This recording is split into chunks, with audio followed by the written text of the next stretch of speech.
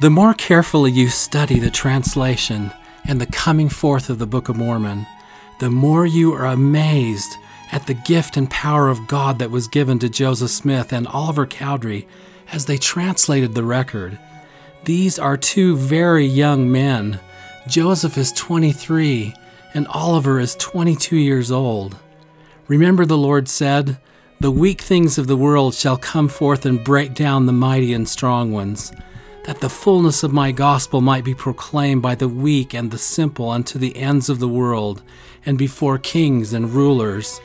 These are certainly the weak and the simple, but that's who the Lord uses to do His great work. Welcome to Meridian Magazine's Come Follow Me podcast. We are Scott and Maureen Proctor, and this week we're studying Doctrine and Covenants, sections 12 and 13, and Joseph Smith History, chapter 1, verses 66 through 75, with a lesson entitled, Upon You, My Fellow Servants. In this week's materials, we see the beginnings of the times of restitution of all things, which God had spoken by the mouth of all His holy prophets since the world began. And of course, that's in Acts 3:21. I love the natural unfolding of the restoration. Much of what happens is a result of questions that came to the minds of Joseph and Oliver in the course of the translation of the record. Now, you have to understand that when Oliver became the scribe for the prophet Joseph, they did not begin in 1 Nephi. They began with Mosiah, chapter 1, right as we are introduced to King Benjamin's seminal sermon on becoming sons and daughters of Christ. These would be the first words Oliver Cowdery would hear from the ancient record. By 38 days into the translation, Joseph and Oliver had come to the record on the Savior's visit to the Nephites in 3 Nephi. That's right, and one of the first teachings the Savior plainly gave to the Nephites is an explanation of the mode and manner of baptism. Now, you have to picture that natural process of thinking as Joseph and Oliver are translating these words and what went through their young minds. And the Lord said unto Nephi, I give unto you power, that ye shall baptize this people when I am again ascended into heaven. And again the Lord called others, and said unto them likewise, and He gave unto them power to baptize. And He said unto them, On this wise shall ye baptize, and there shall be no disputations among you. Verily I say unto you, that whoso repenteth of his sins through your words, and desireth to be baptized in my name, on this wise shall ye baptize them. And then he says, Having authority given me of Jesus Christ, I baptize you in the name of the Father, and of the Son, and of the Holy Ghost. Amen. And then shall ye immerse them in the water, and come forth again out of the water. And there shall be no disputations among you, as there have hitherto been. Neither shall there be disputations among you concerning the points of my doctrine, as there have hitherto been. This translation took place on Friday, May 15, 1829. Joseph and Oliver stopped their work and discussed these doctrines. Joseph likely said to Oliver, I have not been baptized by one who has authority. Oliver likely responded, Nor have I. A discussion ensued. Who has the authority on the earth to baptize at this time? Where can we receive this authority? What shall we do? To whom shall we turn? I certainly want to be baptized by one who has authority and receive a remission for my sins, said Joseph and Oliver to each other. They wanted to know what to do. Shall we not retire to the woods to pray and ask the Lord what we should do to obtain the blessings of baptism and the authority to baptize? Don't you love the natural, sincere approach to the questions that would lead to this great revelation that was about to come? Here are two young men just trying to figure out what is right and how to proceed. It reminds me of when Joseph first went into the woods to pray at age 14, and he sincerely wanted to obtain a forgiveness for his sins. This is a similar pattern. Now, you have to understand the setting here. Joseph and Emma owned 13.5 acres of land in Harmony with a snug little cabin. Part of the land was fields for cultivation, and part of it was forested with many maple trees. They called it the sugar bush. Their land was a long, narrow strip, rectangular in shape, that went clear down to the banks of the Susquehanna River. Joseph and Oliver went into the sugar bush and knelt down to pray and asked further light and knowledge concerning the questions of baptism and the authority to baptize. This was a natural process. Oliver recorded, "The Lord, who is rich in mercy and ever willing to answer the consistent prayer of the humble, after we had called upon him in a fervent manner, aside from the abodes of men, condescended to manifest to us his will. On a sudden, as from the midst of eternity, the voice of the Redeemer spake peace to us, while the veil was parted and the angel of God came down, clothed with glory, and delivered the anxiously looked-for message and the keys of the gospel of repentance." What joy, what wonder, what amazement! While the world was racked and distracted, while millions were groping as the blind for the wall, and while all men were resting upon uncertainty as a general mass, our eyes beheld, our ears heard, as in the blaze of day, yes, more, above the glitter of the May sunbeam, which then shed its brilliancy over the face of nature. Then his voice, though mild, pierced to the center, and his words, "I am thy fellow servant," dispelled every fear. We listened, we gazed, we admired. 'Twas the voice of an angel from glory. 'Twas a message from the Most High. And as we heard, we rejoiced, while his love enkindled upon our souls, and we were wrapped in the vision of the Almighty. Where was room for doubt? Nowhere. Uncertainty had fled, doubt had sunk no more to rise, while fiction and deception had fled forever. And this angel of light, this being of glory, was none other than John the Baptist from ancient times, the same John who had baptized the Savior of the world. In ancient times, John was crying with a loud voice, "Repent ye, for the kingdom of heaven is at hand." John, who was filled with the Holy Ghost from his mother's womb, was ordained by an angel at 8 days old to overthrow the kingdom of the Jews and to make straight the way of the Lord before the face of his people, to prepare them for the coming of the Lord. Now, at the time of Jesus, that day of days had arrived, a day when heaven and earth would meet. By eternal plan, the Son of the Highest would now come to John to be baptized of him. John was the only legal administrator in the affairs of the kingdom then on the earth, holding the keys of the Aaronic priesthood. He was baptizing at Bethabara, the house of the ford, the place where tradition says the children of Israel bearing the Ark of the Covenant crossed the river on dry ground to enter the promised land. The ordinance of baptism was common to the Jews. They saw it like this: as a newly baptized person stepped out of these waters, he was considered as born anew, in the language of the rabbis, as if he were a little child just born. The past, with all that belonged to it, was past, and he was a new man. The old, with its defilements, was buried in the waters of baptism. Still, baptism was more ancient even than Israel. It had been established at the beginning of time, for Adam was caught away by the Spirit of the Lord, and was carried down into the water, and was laid under the water, and was brought forth out of the water, and thus he was baptized. Now, 76 generations from Adam came the one who had instituted the ordinance. What a moment in all eternity to see, standing at the water's edge, this Elias and the sinless Messiah, who had no need of being cleansed. John, in reverential awe, said, "I have need to be baptized of thee, and why comest thou to me?" Then Jesus spoke, "Suffer me to be baptized of thee, for thus it becometh us to fulfill all righteousness." The ancient prophet Nephi expounded on this moment. If the Lamb of God, he being holy, should have need to be baptized by water to fulfill all righteousness, oh then, how much more need have we, being unholy, to be baptized, yea, even by water? So John went with Jesus into the water and baptized him by immersion. And Jesus went straightway out of the water, and John saw, and lo, the heavens were opened unto him. And he saw the Spirit of God descending like a dove, and lighting upon Jesus. And lo, he heard a voice from heaven saying, This is my beloved Son, in whom I am well pleased. Hear ye him.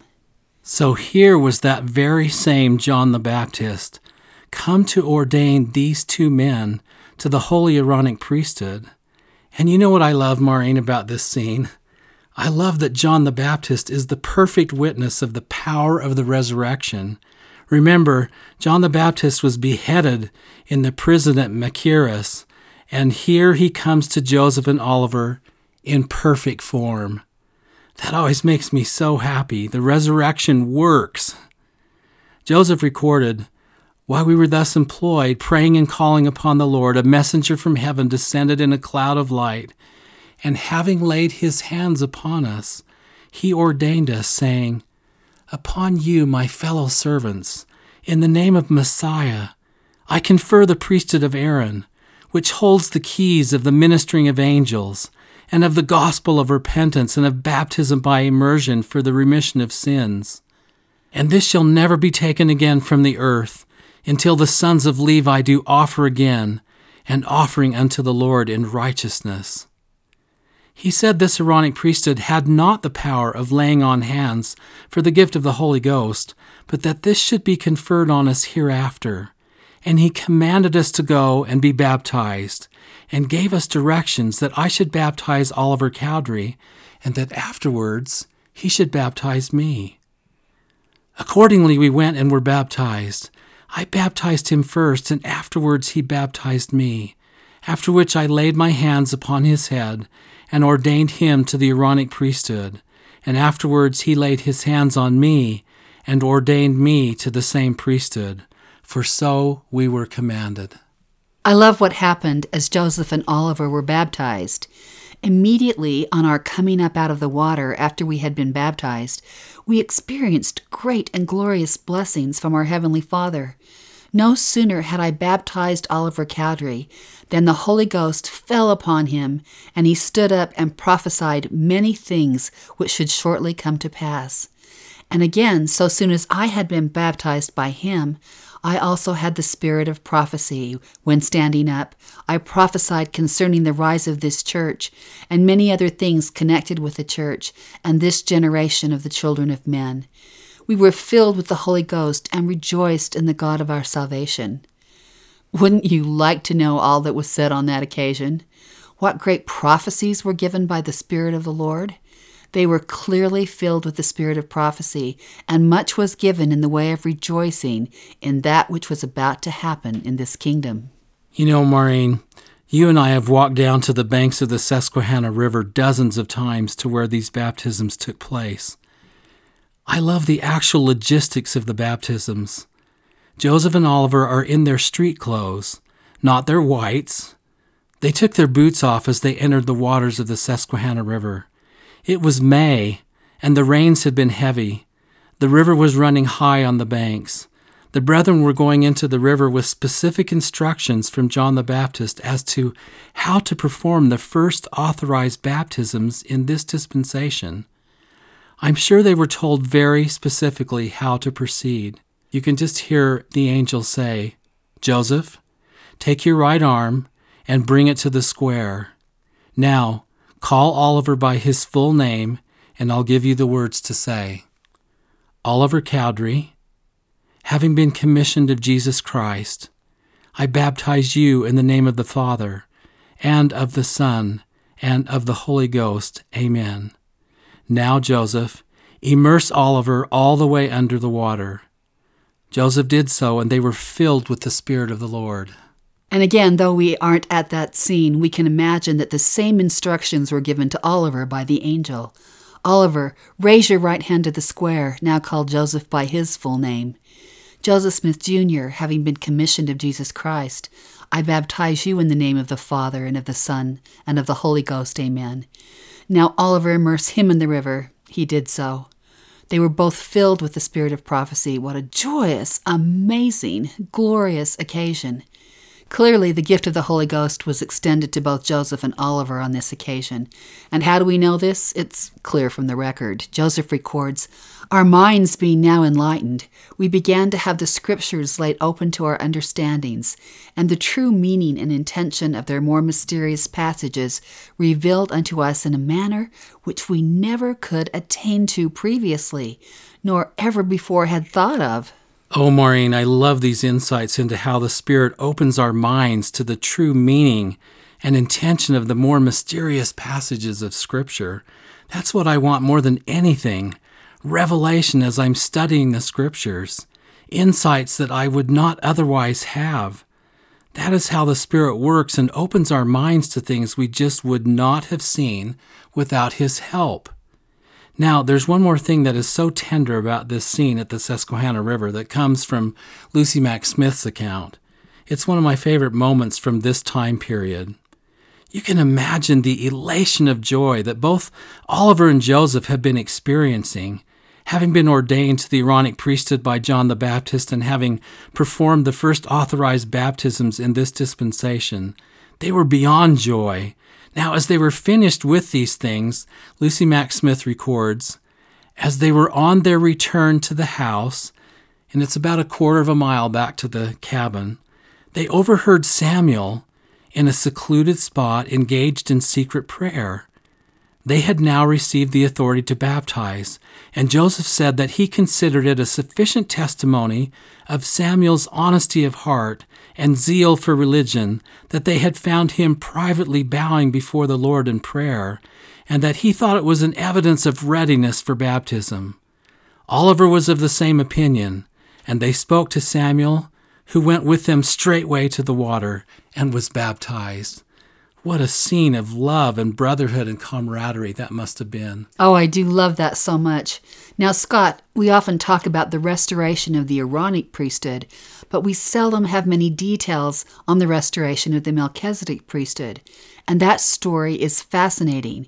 And you and I have done a ton of research on that, haven't we? We certainly have. In fact, we were just doing on-site research this past fall in October. Every time we go to these areas around Harmony, Pennsylvania, and Colesville, New York, we learn new things and come closer and closer to the story of the restoration of the Melchizedek priesthood. As you know, we don't have the exact date of the restoration of the Melchizedek priesthood, nor of the details surrounding it. We do learn some details from a conversation between Addison Everett and Oliver Huntington that throws light upon this sacred and little-known event. Addison recounted, "I heard the following conversation between Joseph and Hiram a few days before they were martyred. Oliver Cowdery was spoken of, and Joseph went on to state that at Colesville, New York, he and Oliver were under arrest on charge of deceiving the people, and in court he stated that the first miracle done was to create this earth. About that time, his attorney told the court that he wanted to see Mr. Smith alone a few moments. When alone, Mr. Reed said that there was a mob in front of the house and hoisting the window. Joseph and Oliver went to the woods in a few rods, it being night, and they traveled, running from the mob who was chasing them, until Oliver was exhausted, and Joseph almost carried him through mud and water.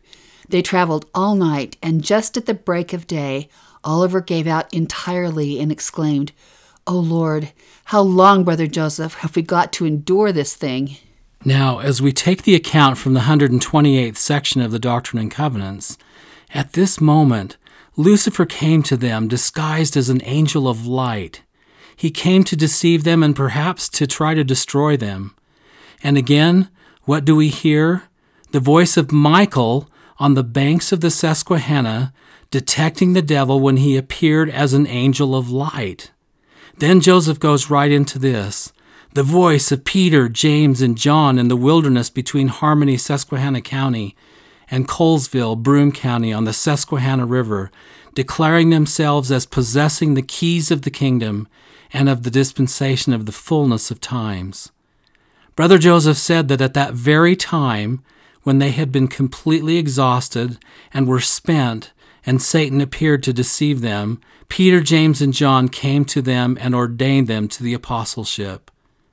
They had 16 or 17 miles to travel to get back to Mr. Hales, his father-in-law, and Oliver did not complain any more of fatigue. Elder Erastus Snow of the Quorum of the 12 confirmed this story in a Logan, Utah conference in 1882. He said, "In the due course of time, as we read in the history which he, Joseph, has left, Peter, James, and John appeared to him. It was at a period when they were being pursued by their enemies, and they had to travel all night, and in the dawn of the coming day, when they were weary and worn, who should appear to them but Peter, James, and John, for the purpose of conferring upon them the apostleship, the keys of which they themselves had held while upon the earth, which had been bestowed upon them by the Savior. This priesthood conferred upon them by those three messengers embraces within it all offices of the priesthood, from the highest to the lowest." Oliver wrote in 1849, "While darkness covered the earth, and gross darkness the people, long after the authority to administer in holy things had been taken away, the Lord opened the heavens and sent forth his word for the salvation of Israel. In fulfillment of the sacred scripture, the everlasting gospel was proclaimed by the mighty angel Moroni, who, clothed with the authority of his mission, gave glory to God in the highest. This gospel is the stone taken from the mountain without hands, John the Baptist holding the keys of the Aaronic priesthood, Peter, James, and John holding the keys of the Melchizedek priesthood, have also ministered for those who shall be heirs of salvation, and with these ministrations ordained men to the same priesthoods. These priesthoods, with their authority, are now and must continue to be in the body of the Church of Jesus Christ of Latter-day Saints. Blessed is the elder who has received the same, and thrice blessed and holy is he who shall endure to the end. Accept assurances, dear brother, of the unfeigned prayer of him who, in connection with Joseph the seer, was blessed with the above ministrations, and who earnestly and devoutly hopes to meet you in the celestial glory." The glorious truths are these. John the Baptist came from the heavens under the direction of Peter, James, and John, and restored the Aaronic priesthood to the earth with the attendant keys of baptism by immersion for the remission of sins and the keys of the ministering of angels. Peter, James, and John, the ancient apostles who were with the Savior in his earthly ministry, came and restored the Melchizedek priesthood with all the attendant keys of the apostleship and the gospel of salvation and the setting up of the kingdom of God upon the earth once more. This is the most glorious news to the whole earth and should cause all of us to be filled with joy and rejoicing. And all this is taking place in the most obscure wilderness in northern Pennsylvania and southern New York. I love how the Lord brings things that are so significant out of such obscurity. That's just the way He works. All of this was done in accordance with the design of the Lord in order that He might, according to Elder Erastus Snow in 1882, raise up a peculiar people to Himself, a holy nation, a royal priesthood, a kingdom of priests that shall be saviors upon Mount Zion, not only to preach the gospel to the scattered remnants of Israel, but to save to the uttermost the nations of the Gentiles, inasmuch as they will listen and can be saved by the plan which God has provided. And Maureen, we know that the Aaronic priesthood was restored on Friday, May 15th, 1829. We've celebrated that date with fathers and sons outings and Aaronic priesthood commemorations for many, many years. But what about the date of the restoration of the Melchizedek priesthood? We have not been given the exact date, but we can certainly narrow it down to 3 particular days, with one more likely than the others. The most likely dates are either May 26th, 27th, or 28th, 1829.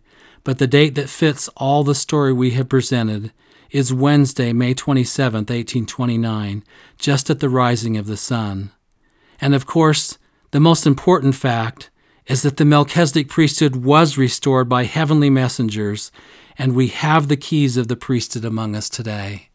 And we don't know, but possibly when Joseph and Oliver got to the translation of 3 Nephi chapters 18 and 19, which talks about the Nephite disciples being given the power of giving the Holy Ghost, that Joseph and Oliver did not have that same desire to be given this authority, and that naturally led to the question of when.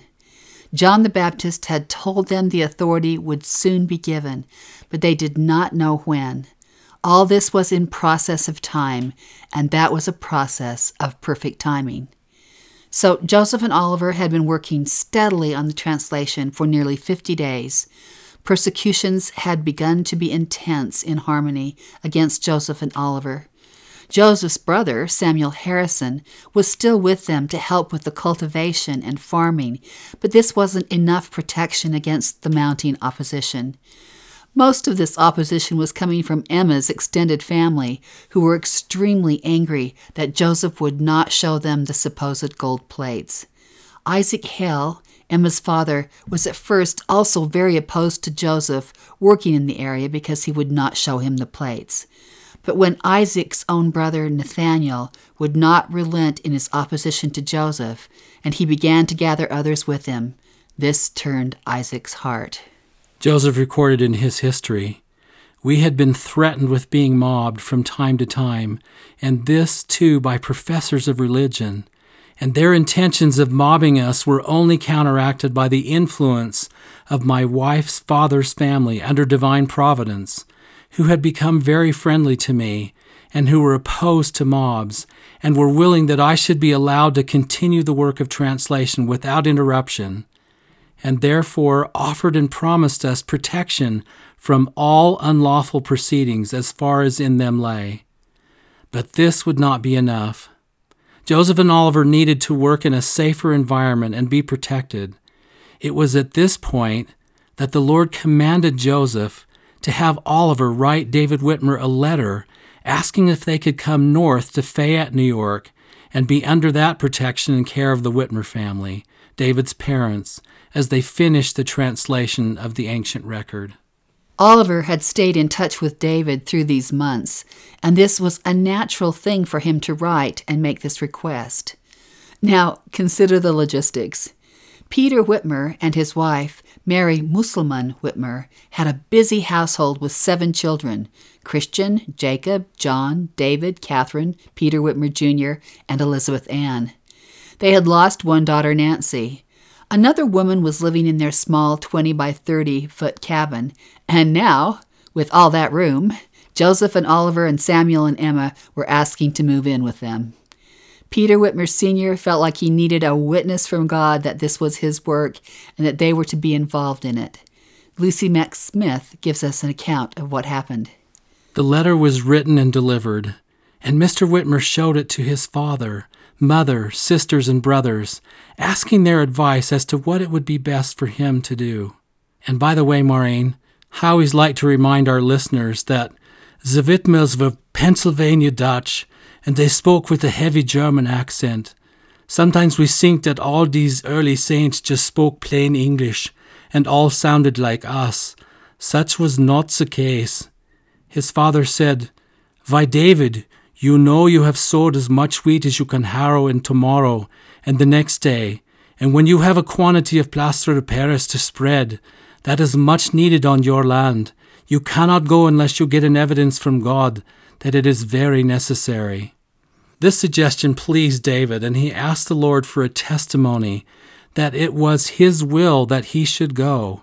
He was told by the voice of the Spirit to harrow in his wheat and then go straightway to Pennsylvania. The next morning, David went to the field and found that he had 2 heavy days' work before him.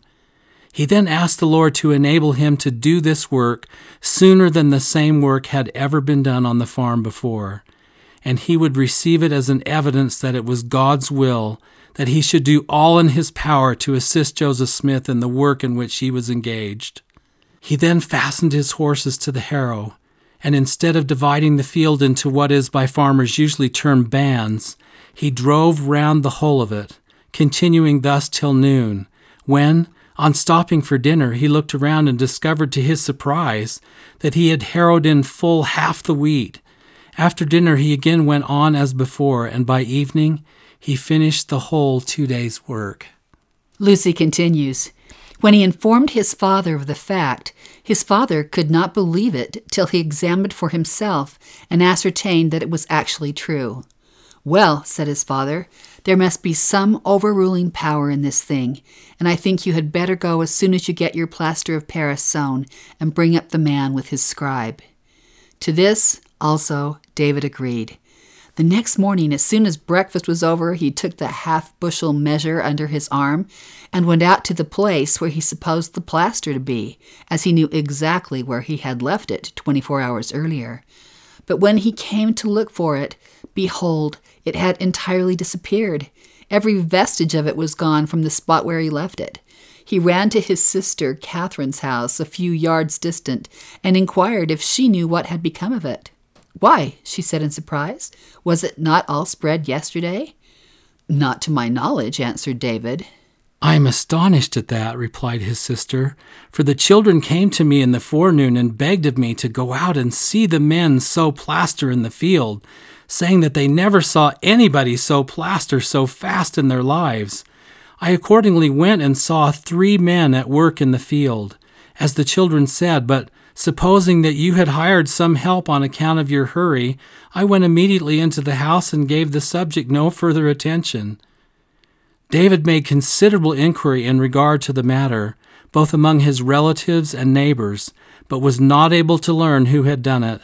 However, the family were convinced that there was an exertion of supernatural power connected with this strange occurrence. David immediately set out for Pennsylvania and arrived there in 2 days without injuring his horse in the least, though the distance was 135 miles. When he arrived, he was under the necessity of introducing himself to Joseph, as this was the first time that they had ever met. This sister was Catherine Whitmer, who was married to Hiram Page, and they would also play a great role in the translation and the restoration.